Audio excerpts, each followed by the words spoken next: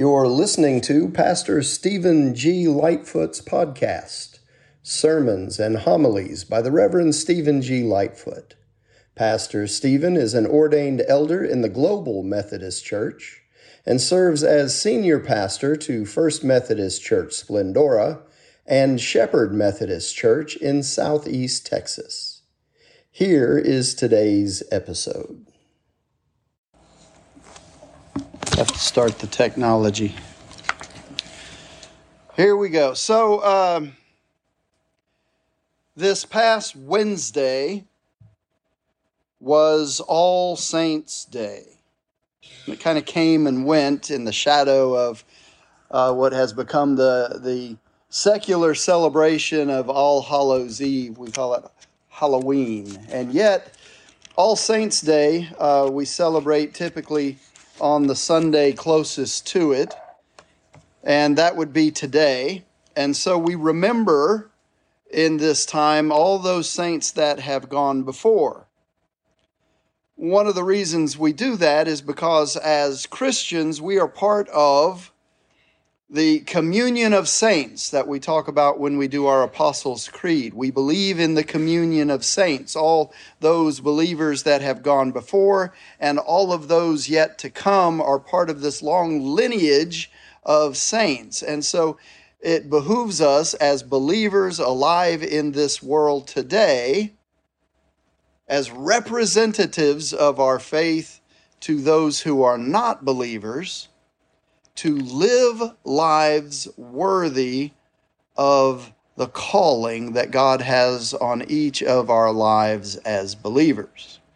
And so my message this morning is a life worthy of your calling.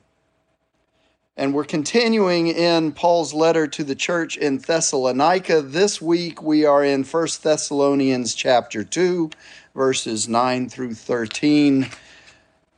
And Paul tells us here that God is calling you in to his kingdom. Listen to what he writes. For you recall, brothers and sisters, our labor and hardship. It was by working night and day so as not to be a burden to any of you, that we proclaim to you the gospel of God.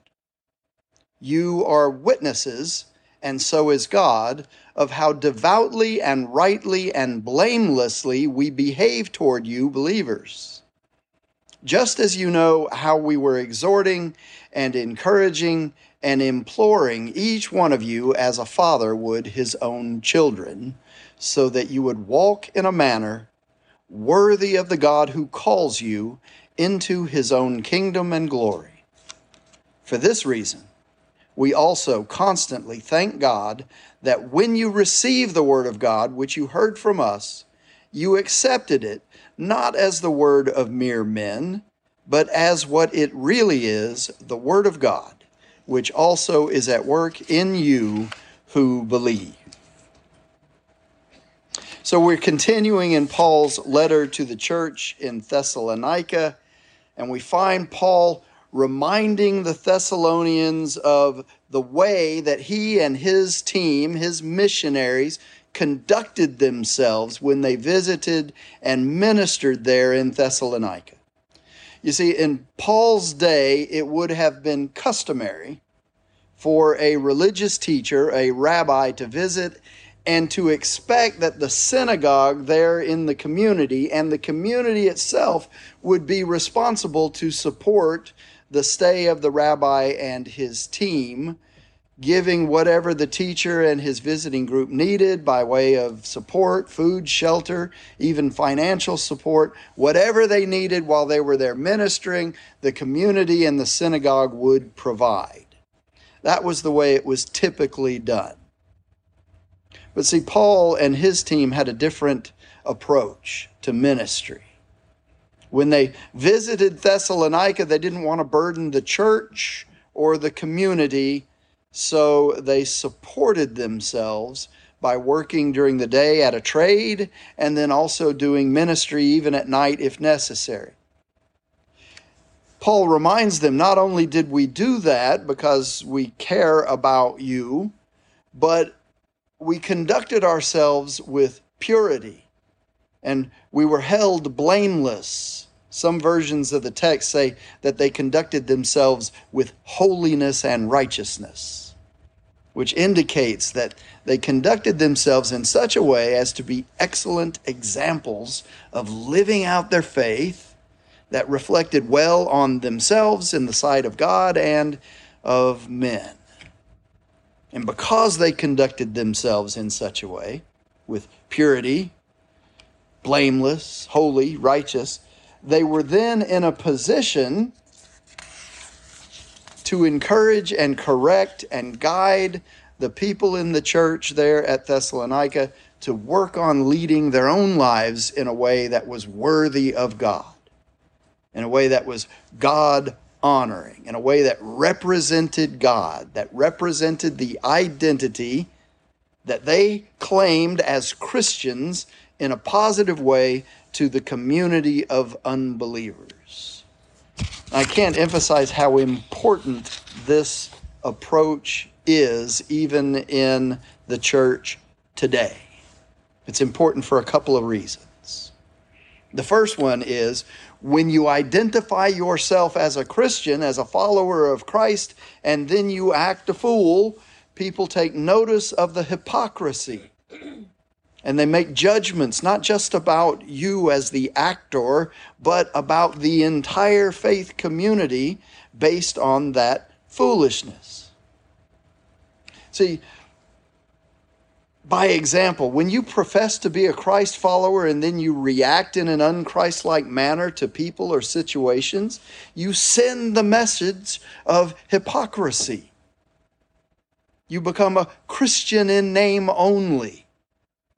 You shouldn't respond, for example, to the person who cuts you off in traffic with unkind hand gestures, especially if you have a KSBJ, God Listens bumper sticker.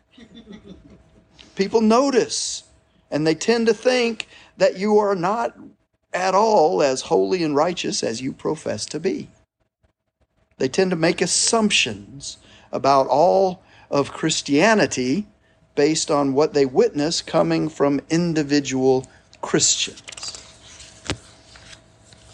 And you might think in your own experience of someone who comes to mind, don't shout out their name, but someone who comes to mind who lives that kind of a hypocritical lifestyle. Someone who says, I'm Christian, but then acts in a way that's not Christ-like a good percentage of the time. And you think, my, is that representative of that church? Is that representative of that community of faith? Is that representative of all of Christianity? The second reason is that God calls you into his kingdom and glory. See, as a believer, you've been given this gift of grace. And while you didn't have to earn that gift, in fact, there was no way that you could have earned that gift, but while you didn't have to earn it, it was bought with a price, the highest of all prices. God gave his one and only begotten Son, Jesus Christ, gave him up to death on a cross so that you and I could be called into God's own kingdom and into God's own glory as full heirs to both of those things, heirs to the kingdom and heirs to the glory. And so Paul says to us here, not in the church at Thessalonica, but the church in Shepherd, knock it off and act like you're worthy of the gift, worthy of the kingdom, worthy of the glory, worthy of the blood that was poured out for you on that cross. He tells us, live a life worthy of the gift because you have been called to it. Be worthy of it. Turn to your neighbor and say, I want to be worthy of it. I want to be worthy of it.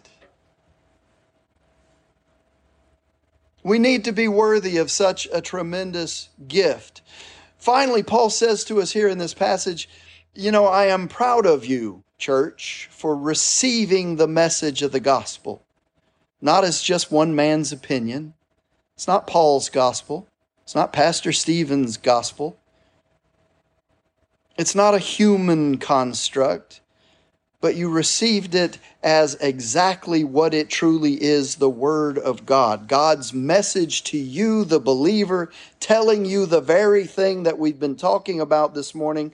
God is saying to you, God is saying to me, saying to any who will listen to the truth, the message of Jesus, who I sent, because through him, you and I, God says, can have fellowship together. You and I can have relationship once again the way I always intended for us to have, the way I always intended, the way I always wanted to have relationship with you, not just today, not just next week, not just in this lifetime, but relationship with you for all eternity in paradise. That's an interesting word, isn't it? Paradise. The best that God has to offer for you is available to you. And the thing that Scripture keeps reminding us of that we keep forgetting is that paradise, the kingdom of God, is here now in this life, if you'll just receive it. And so Paul reminds us this morning, live a life worthy of the God who calls you into his own kingdom and glory, not tomorrow, not when we have that divine appointment that we all have with Jesus face to face, but today. The kingdom and the glory are yours today. And so when you leave here and you go through those stained glass windowed doors at the end, or you go over to have jello or cake or whatever treat is awaiting us after this service, when you leave here, remember to take this story of God's grace and love out of this sanctuary with you into your week and tell someone. That's his message for you this morning. Live a life worthy of God who calls you, and tell somebody about it. In the name of the Father, and the Son, and the Holy Spirit. Amen. Our next hymn is I Need Thee Every Hour.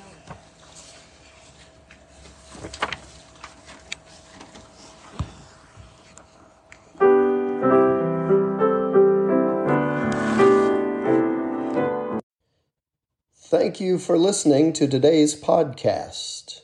Come back again next week for a new message. And until then, may God bless you and keep you.